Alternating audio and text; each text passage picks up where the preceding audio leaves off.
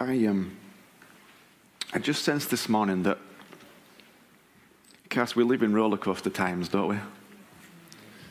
One day you feel like you're seeing some light, and the next day you feel like it's the train coming at you, not the end of the tunnel. But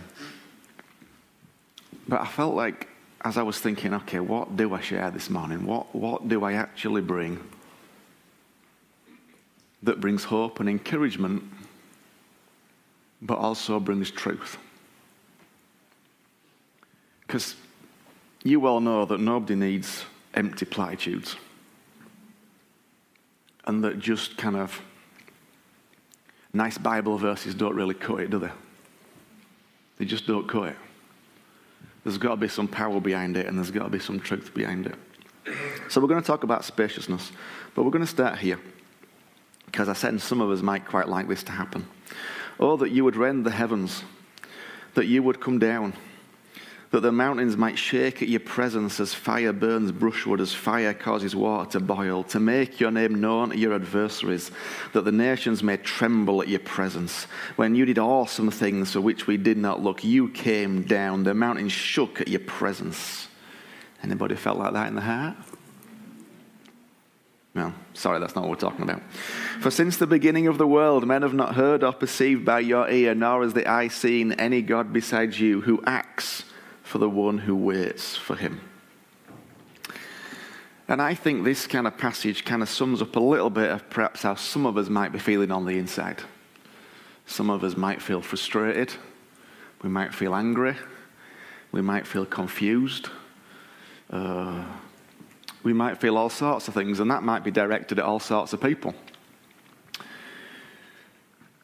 But as Paul wrote in the last couple of prayer things, that's not really very helpful to you, because it doesn't actually get you anywhere. But I do want to sum up this cry and why those words kind of resonate, why we get like that, and why those words kind of make us feel like, But I also want to explore that last line, for since the world began, no ear has heard and no eye has seen a God like you, who works for those who wait for him. And I want to talk about what it might mean for God to work. Because if we expect God to work in a way that he's never said he's going to work, we'll end up quite disappointed. So I want to explore this idea of what does it mean for God to work.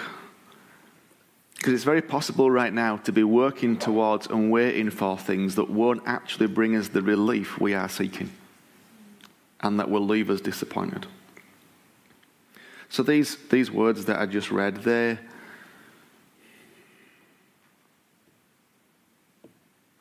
or maybe not. Can you put the next slide up, mate? My phone's giving up on me. Just that desire to kind of see God come and sort it all out. It is the cry of a human being. You would not be human if you didn't cry like that. You wouldn't be human if you just didn't go, somebody come and sort this out now. Somebody come and get rid of this nonsense. Somebody come and, whether that be lockdown or whatever else is going on in your life. We're not just talking about that, although of course it's pertinent to most of us. We don't enjoy pain or suffering or struggle. We are always looking for a way out of it, which of course is what it is to be human. That's just what it is to be human. We were not created for pain or suffering or struggle or isolation or lack. Therefore, we want to escape it all the time. We were created to live in perfection. So within every human being, there is a desire to escape pain and suffering. That's just normal. So if there's anything in you that's screaming for something different, screaming for something changed, for relief to come, you have to know that's normal. And we all feel it to one degree or another. It may well be different things that press our buttons. It may well be different ways we hope it might come. But all of us, somewhere within us, we scream for something to be different. And that's okay. And of course, I've spent 4 weeks talking about you're meant to voice that. It's okay. You are meant to express it. But this cry also reveals another side of our humanity, a desire for somebody else to sort it out. It seems to be a condition of our humanity. We want things changed and sorted out, but we'd always prefer it if somebody else would do it for us. Yeah, that didn't get as many amens, did it? But there you go. It's the truth of it, though. We always want somebody else to fix it. Somebody else to sort it out. Somebody else to make it better. That's all right. It's called being human. I'm not having a go at anybody. I'm the same. I don't want to put the hard yards in. I want somebody else to make it better. Somebody else to fix it. Somebody else to write the check. Somebody else to sort it out. That's my natural place. But this cry of God to do something echoes through the pages of the Bible. And David cries out. And his declaration, as I just read, is that God saves. This poor man cried out, and the Lord heard him and saved him out of all his troubles. The righteous cry out, and the Lord hears and delivers them out of all their troubles. So, David testifies that God saved him out of his troubles. The question is, what does that actually mean? What does it mean to be saved out of your troubles? Because when David writes this, his life is in danger, and perhaps he's hoping that God will wipe out all his enemies so he can be free again. I mean, if you read David, he's very hot on God wiping out his enemies for him, quite often. But it's a cry of his heart. Because that's what he's like. God, if you could just sort this person out, if you could just get rid of this person who's trying to kill me, if you could just get rid of this idiot out of my life, it'd all be wonderful. That's the cry of the human heart. But our mindset generally is that the troubles come from outside. So it's the outside, the external, that are our troubles. And we want those things sorted out.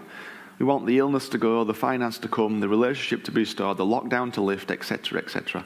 That is a part of being human. It's a normal response that we are programmed and wired to do that. So right now, we might be under the impression that this lockdown and the various restrictions are the biggest obstacle we want saving from. But here's the truth.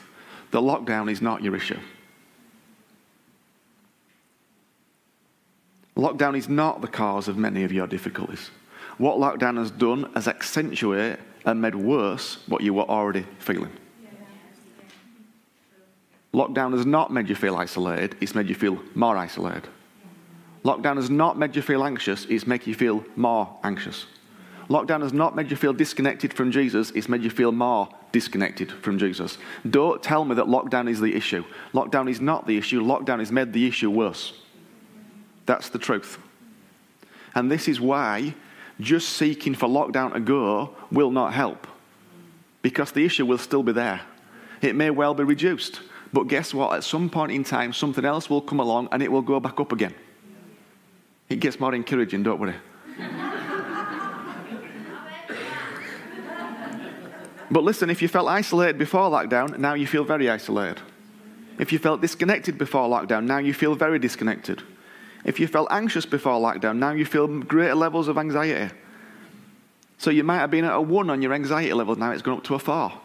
And if lockdown goes, it'll go back to a 1. But guess what? Something else will come along and it'll go back up to a 4. The reason I share this with you is it's important to understand that getting out of lockdown is not the answer you are looking for. Waiting for and working for it to end won't bring the relief that you need, because the isolation, the disconnection, the anxiety or whatever else may reduce, but it will not go away because you carry it with you in your heart. And at some point, another different external event will cause it to spike again. As we found, lockdown may be released, and then it might tighten up again. You might get told on Friday you can open your business. Then on Sunday you can close your business. And then on Thursday you can close your business again. Your body may well be healed, but at some point, it will fail you again. I love healing. I've prayed for healing, but at some point, you're not going to pray for healing forever and ever and ever. Somebody once said to me, well, they got healed before, why are they ill again? I was like, well, it's called life. I mean, sorry to burst your bubble, but just because you get healed don't mean you're then healed forever. You're going to get ill again. I know it's painful, it's rubbish, it's other stronger words, but that is the reality of life. Don't trust me, there's good news. But I just need to make this point, because this is the truth before the grace comes afterwards, okay? Because if you don't get the truth, the grace don't work. You might get out of a relationship that's painful, but you will be hurt again. You'll be rejected again, and you'll suffer at the words of another again. I know, I hate it, it's rubbish, but it is life. Because we don't live in a perfect world. Life is difficult, life is oppressive, life is tough, life doesn't make sense, but nowhere in this book does Jesus say it's going to be other than different than that. He does say some wonderful things though. And it's really important we understand it, because otherwise we totally misunderstand what it means for God to work and to move. And then we get very depressed because God, it seems to us, hasn't done what we think he should do. But what if he never promised to do that in the first place? You see, most of us still fall into the trap the Jewish people of Jesus' day fell into. When Jesus walked the earth, his nation was under occupation from the Romans. I mean, talk about lockdown. The Jewish people were in a severe lockdown. Taxes at 80, 90%. You try and rise up, you'd be crucified.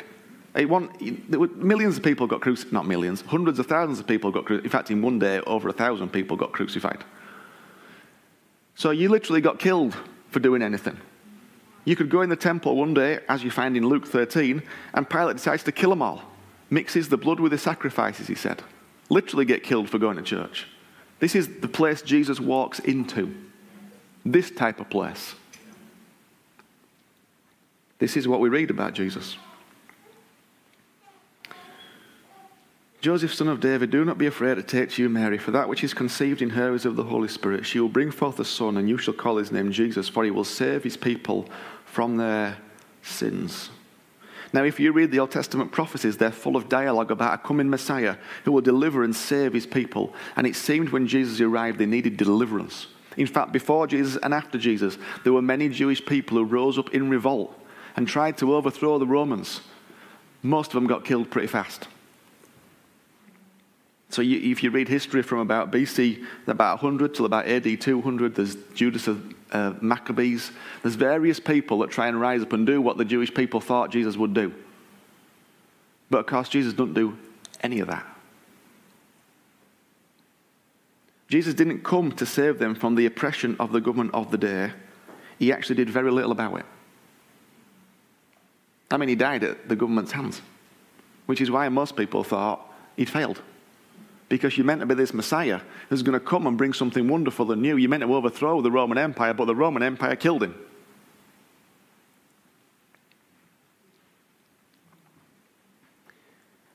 He had something more important on his mind than overthrowing the government of the day. His mission was to save his people from their sins. And when I say sins, most of us think about the things we do wrong or the things other people do wrong to us, but that's a really narrow definition of the word. Jesus came to save us from all the pain and the heartache that goes on in this world so that we might live in this world. And I know people get upset and they go, well, that's not fair. God should do this and God should do that. Well, listen, God gave you a choice, and if he gives you a choice, he has to give everybody else a choice. You can't have it both ways. So either we're all robots or none of us are robots. Either we all have a choice or none of us have a choice, and we've all got a choice. Sadly, people don't always choose to do life as Jesus would have us do it. That causes pain. But in the middle of it, Jesus came to bring something far more wonderful. Please understand me. God does incredible things in our external lives. He heals, he restores, he brings people into our lives that we are greatly blessed to have. But he also does something even more powerful than those things. Almost all of us fall into the trap that if our external circumstances change, then everything will be better. But sorry to burst your bubble, it's just not true. When your external circumstances change, you just have a different set of problems to deal with. That's the reality. When your kids are little, you want them to grow up. And then when they grow up, you want them to be little again. When you're on your own, you desperately want to be with somebody. And then when you're with someone, there are times you desperately want to be on your own.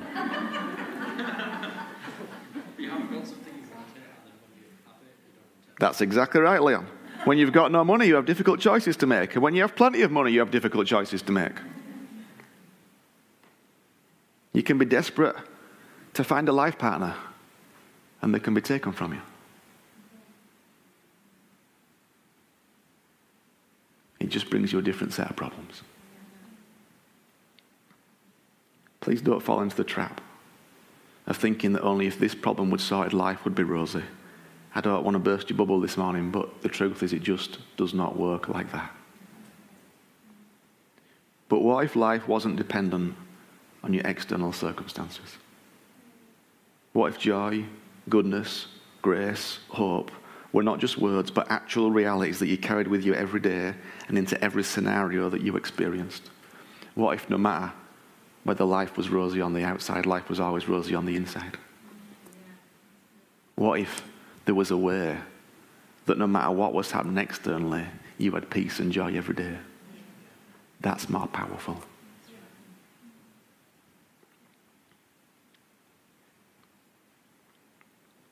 Let's go back to these words.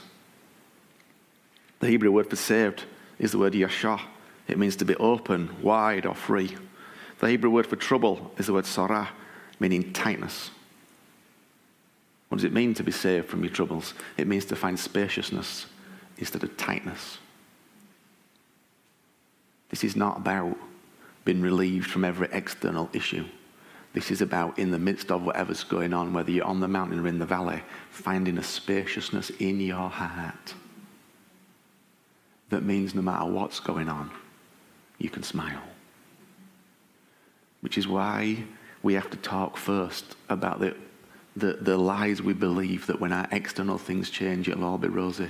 Because listen, if you've got isolation, anxiety, disconnectedness in your heart, it don't matter who lives in your house, it don't matter who you're related to, it don't matter how much money you've got in the bank account, those things are still in your heart. And you will carry them wherever you go.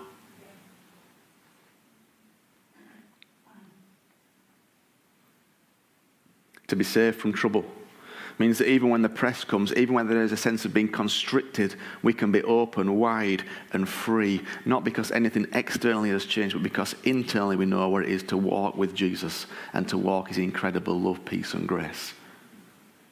The government can never lock down my spirit. Nobody can ever touch my spirit. They can throw me in jail and they cannot control my spirit. They can literally put me in solitary confinement, and I have a voice and I have a spirit.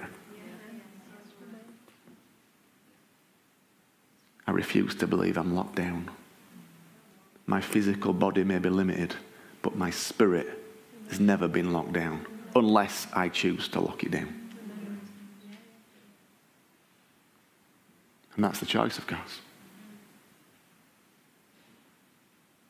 You might not feel like you can choose where you take your physical body, but you can choose where you take your spirit. Because nobody can tell you what to do with that. And nobody can tell you what to do with your mind either. Nobody can lock that down. Of course, you can believe the lies, and you can believe all sorts of things, and it will get locked down. But ultimately, I'm not locked down. I'm free as a bird. I may be limited in what I can do physically, but my heart is free, and my spirit is free.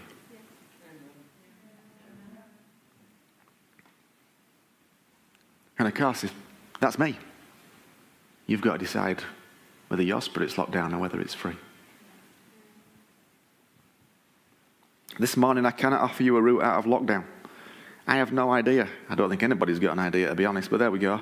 I cannot magic up answers to your very real and very painful external challenges. Please, I'm not minimizing any external challenges. You know I've been through enough of my own to know that it hurts. And there's ones you don't know about as well that hurt. So I'm not minimizing any of them. But just know that everybody's gone. And many people look and think, well, they don't have this. No, everybody's gone.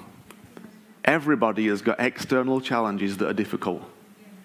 And to them, they are painful and difficult. Please don't start comparing yourself. It's just not helpful. All right? You'll just end up trying to be bottom of the pile. It's like that Monty Python sketch. In my day, we only had a log fire. In my day, we didn't have any logs. But we end up in this place sometimes of trying to get to the worst. Well, I've got it worse than you. Please, church, please don't be so infantile. I say that with love. Honestly, come on.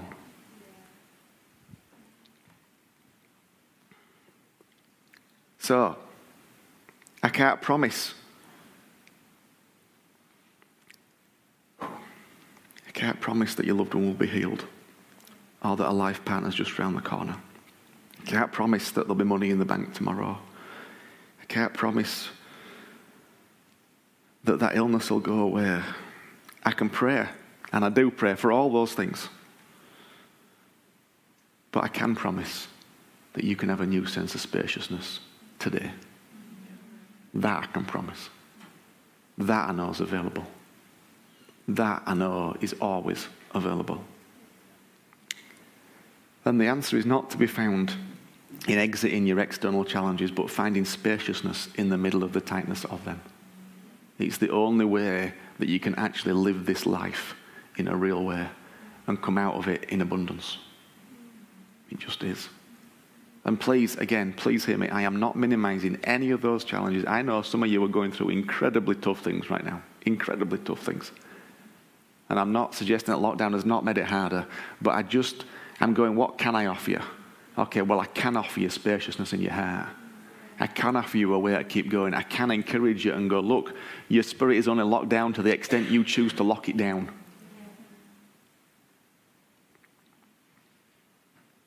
You see, God's primary working is in you. In everything that you go through. He's trying to build his kingdom in you. That's what he's wanting to do. That is his job for eternity. To build it in you. And I think he's most interested in healing your heart. Whether you were going through a great time or a tough time, the question of God's work is the same. He's trying to build something in you. You see, most of us ask the wrong questions. They ask, why hasn't this happened? Why is this happening? But there's a better question to ask. God, what are you trying to build in me right now? That's the best question. I was talking to somebody a little while ago that were describing this circumstance, and I think I said words to the effect of, well, now God's got your attention. Why don't you ask him what he wants to say? And they came back to me a few days later and said, I realised that there was this resentment in my heart towards these people and pain in my heart, and I realised all this. Okay, well, there you go. God's got your attention. But you've got to ask the right question. Perhaps we need to spend more time asking that question than the other questions. Perhaps we need to give voice to the cry in our hearts and let him know how we feel. Perhaps if we focus on the right things, there may be movement in all the other things. Nearly every time I sit down with somebody, they start telling me about an external situation that's often incredibly difficult, challenging and painful. Nearly always it starts with there's this situation at work, there's this in the family, there's this illness, there's this. And each time as we talk and share, they come to see that although the external issue is indeed often incredibly difficult, challenging and painful, there is something God wants to do in their hearts. A new perspective he wants to show them.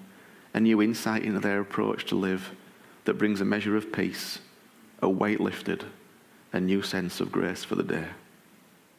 That don't mean to say that we don't pray about the external. Don't mean to say we don't give it to God and go, God, we want to see this happening. But I just knew this morning what I had faith for and what I believed God wanted to do was to offer you spaciousness in your heart.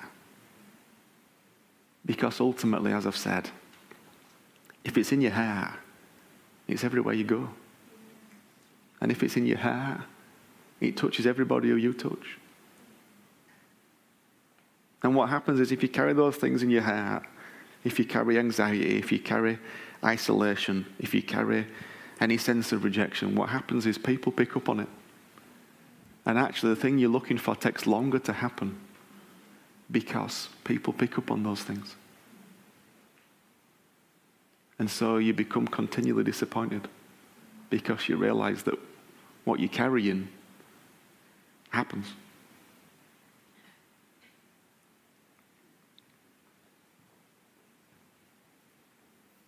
You see, let's take this thing about isolation and disconnectedness.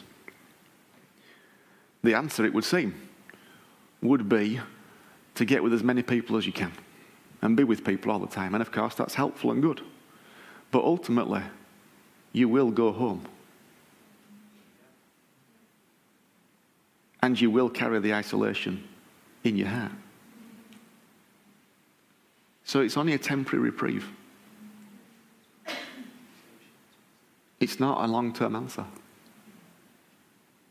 And even if you ended up moving into a house with somebody, you would still feel isolated. Because how many of you know it's possible to be lonely in a crowd?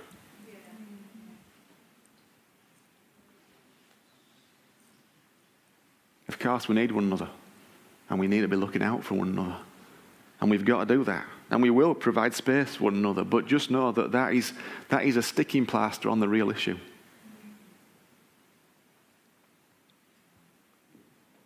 The real thing we've got to do is just speak into that pain. And allow Jesus to meet us there. Because when we do that, not only is it better when we meet people, it's better when we go home as well. That's the reality. And I'm not just talking to people who live on their own now, because lots of people who live with other people feel isolated. Just because there's somebody else in your house doesn't mean to say you feel connected with somebody or have a sense of intimacy with somebody. Let's not pretend that everything's perfect in everybody else's house. Let's not pretend the grass is greener on the other side. There's only one place where the grass is green. The place where Jesus exists. The place where Jesus lives and is. It's the only place where the grass is greener.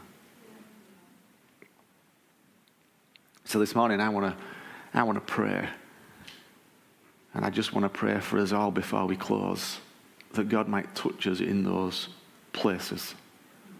That God might meet us in those places. And particularly if you were watching online now, if you were aware that you've got any of those things I mentioned and you were not looking forward to this thing, then I just want to encourage you to give those things to Jesus. And when I say that, I just mean literally say, Jesus, I give you it. That's what we mean when we say give it to Jesus. We just give him it. We say, God, I give you it. I recognize I feel this, I feel that, I feel the other. I receive your spaciousness in my heart in the name of Jesus. Let's just pray, shall we? Father God, I want to thank you that you are always available to bring life and light and healing and spaciousness no matter how constricted we feel. And I pray, Lord, especially for those who are watching online right now, Father, I pray, Lord, that you would meet them. That even as they give to you that which they feel in their heart, Father, as they're able to go, I give it to you, that you would meet them in a whole new and different place. Amen. Amen.